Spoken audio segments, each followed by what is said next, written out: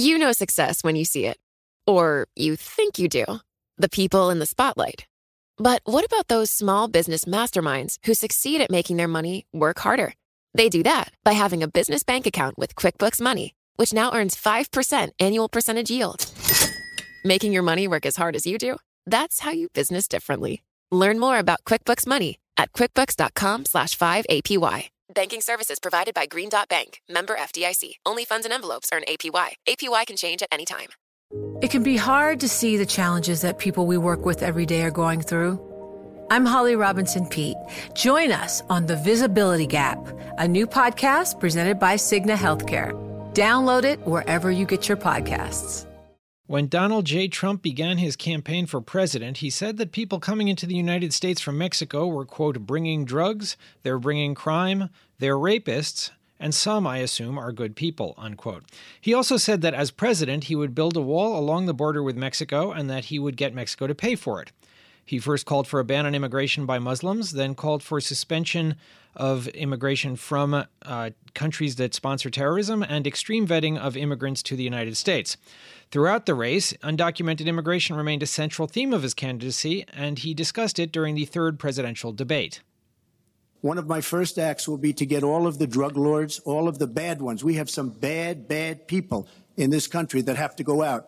We're going to get them out. We're going to secure the border. And once the border is secured, at a later date, we'll make a determination as to the rest. But we have some bad hombres here, and we're going to get them out.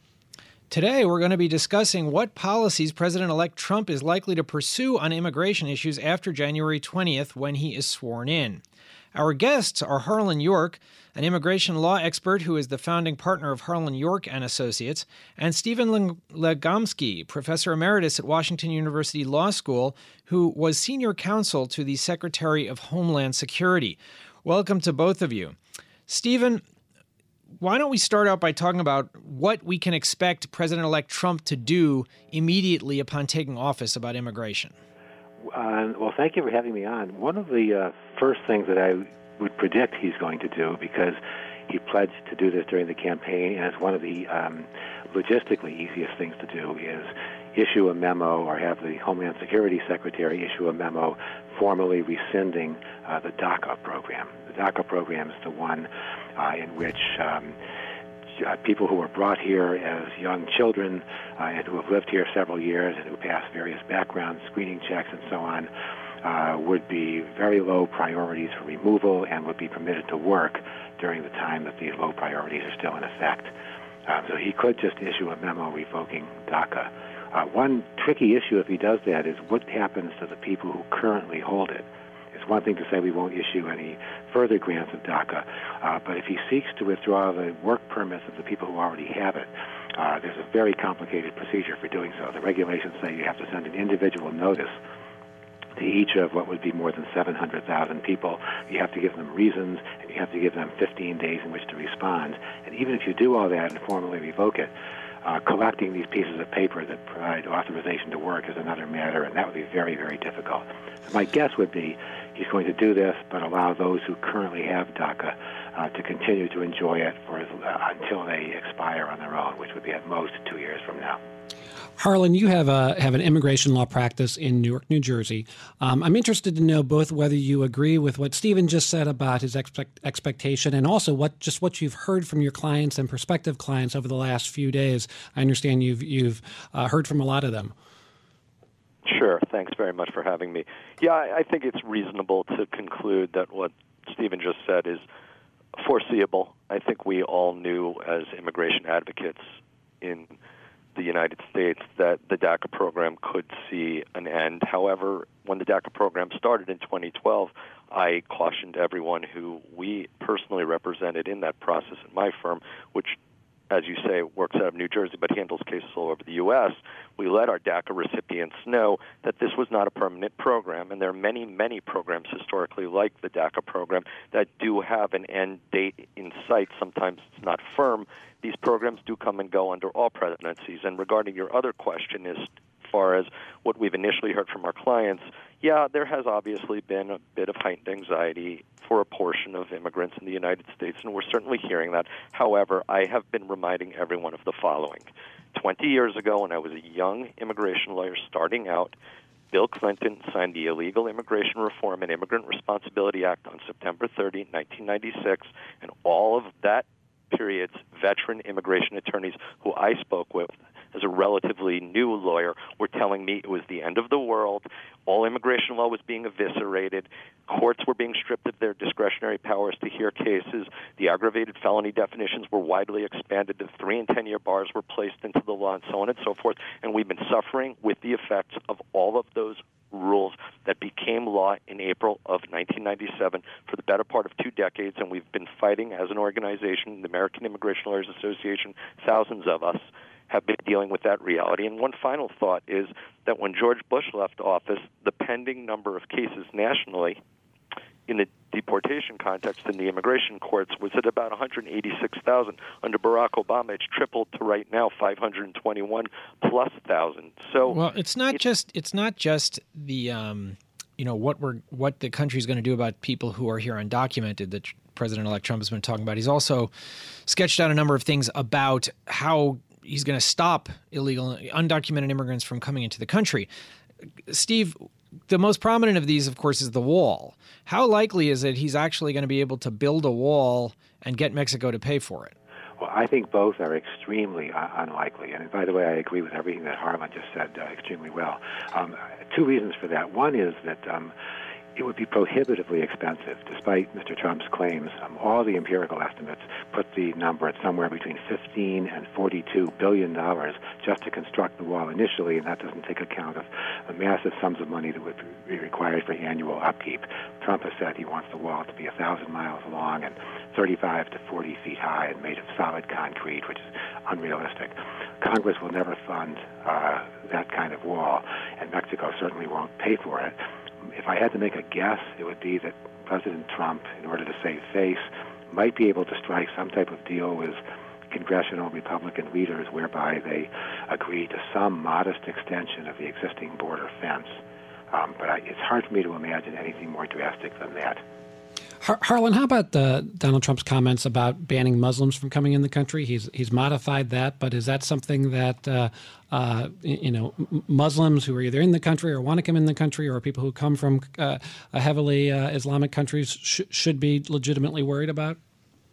Look, I will again go back to reality and the history of my time, 20 years in this practice. In the aftermath of the 9/11 attacks, the government created, of course, the Department of Homeland Security, and one of its first measures, even before DHS had its formal, let's say, initiatives placed, was the Special Registration Program, where nationals in 4 different enumerated groups were given notice, 26 nations. During the presidential campaign, Donald J. Trump promised to overhaul the nation's approach to immigration and take a hard line on undocumented immigrants and also on people seeking to come into the country. He promised that he would first suspend immigration of Muslims, then spoke about suspending immigration from countries that sponsor terrorism, then said he was going to engage in extreme vetting of all immigrants, or his administration would. We're talking about what to expect from the president-elect when he takes office with immigration lawyer Harlan York and Professor Stephen Legomsky of Washington University Law School. Harlan, we were talking about what's realistic to expect in terms of the suspension of the possible suspension of immigration from countries that are predominantly Muslim. What do you think is going to happen? As I was starting to say, we had a program like that already in the aftermath of 9/11. It was called Special Registration. And at that point in time, in September of 2002, the Bush administration put in place a program that grouped, I think I said 26 before the commercial break, it's actually 25 countries back then, nationals from those countries, 24 of which were predominantly Muslim countries. And the registration program went on for many years, and males over the age of 16 were required to register with immigration. I remember taking people, that is, down to the immigration buildings to register them, and then the program essentially was suspended because the government, I guess, determined that it wasn't really effective in terms of the I guess, vetting, if you will, to use the word that Mr. Trump has used. So it's nothing new. So far, if I look back on the last 15 or 16 months of his campaign, I note that a journalist pointed out recently, and I think I put this on my Twitter, that Mr. Trump said many things like all political candidates have said that contradict one another. I just don't know in reality, when you look at recent history and you look at what they're talking about doing, people who think about vetting, if you will, well, securing the homeland, we all would agree, is a very important thing. That's why we have a Department of Homeland Security. At the same time, we've had recent historical examples of types of things like this already in place, and whether or not they're successful or not is subject to controversy and or debate. Stephen, we're going to have a Republican president and a Republican Congress. Does that improve the prospects for some sort of comprehensive legislation? And if so, what will that look like? Yeah, that's a great question. I tend to think it might improve the chance of some type of comprehensive bill, simply because so much of the opposition to the previous bill came from Republicans who were bent on thwarting just about anything that President Obama was supporting.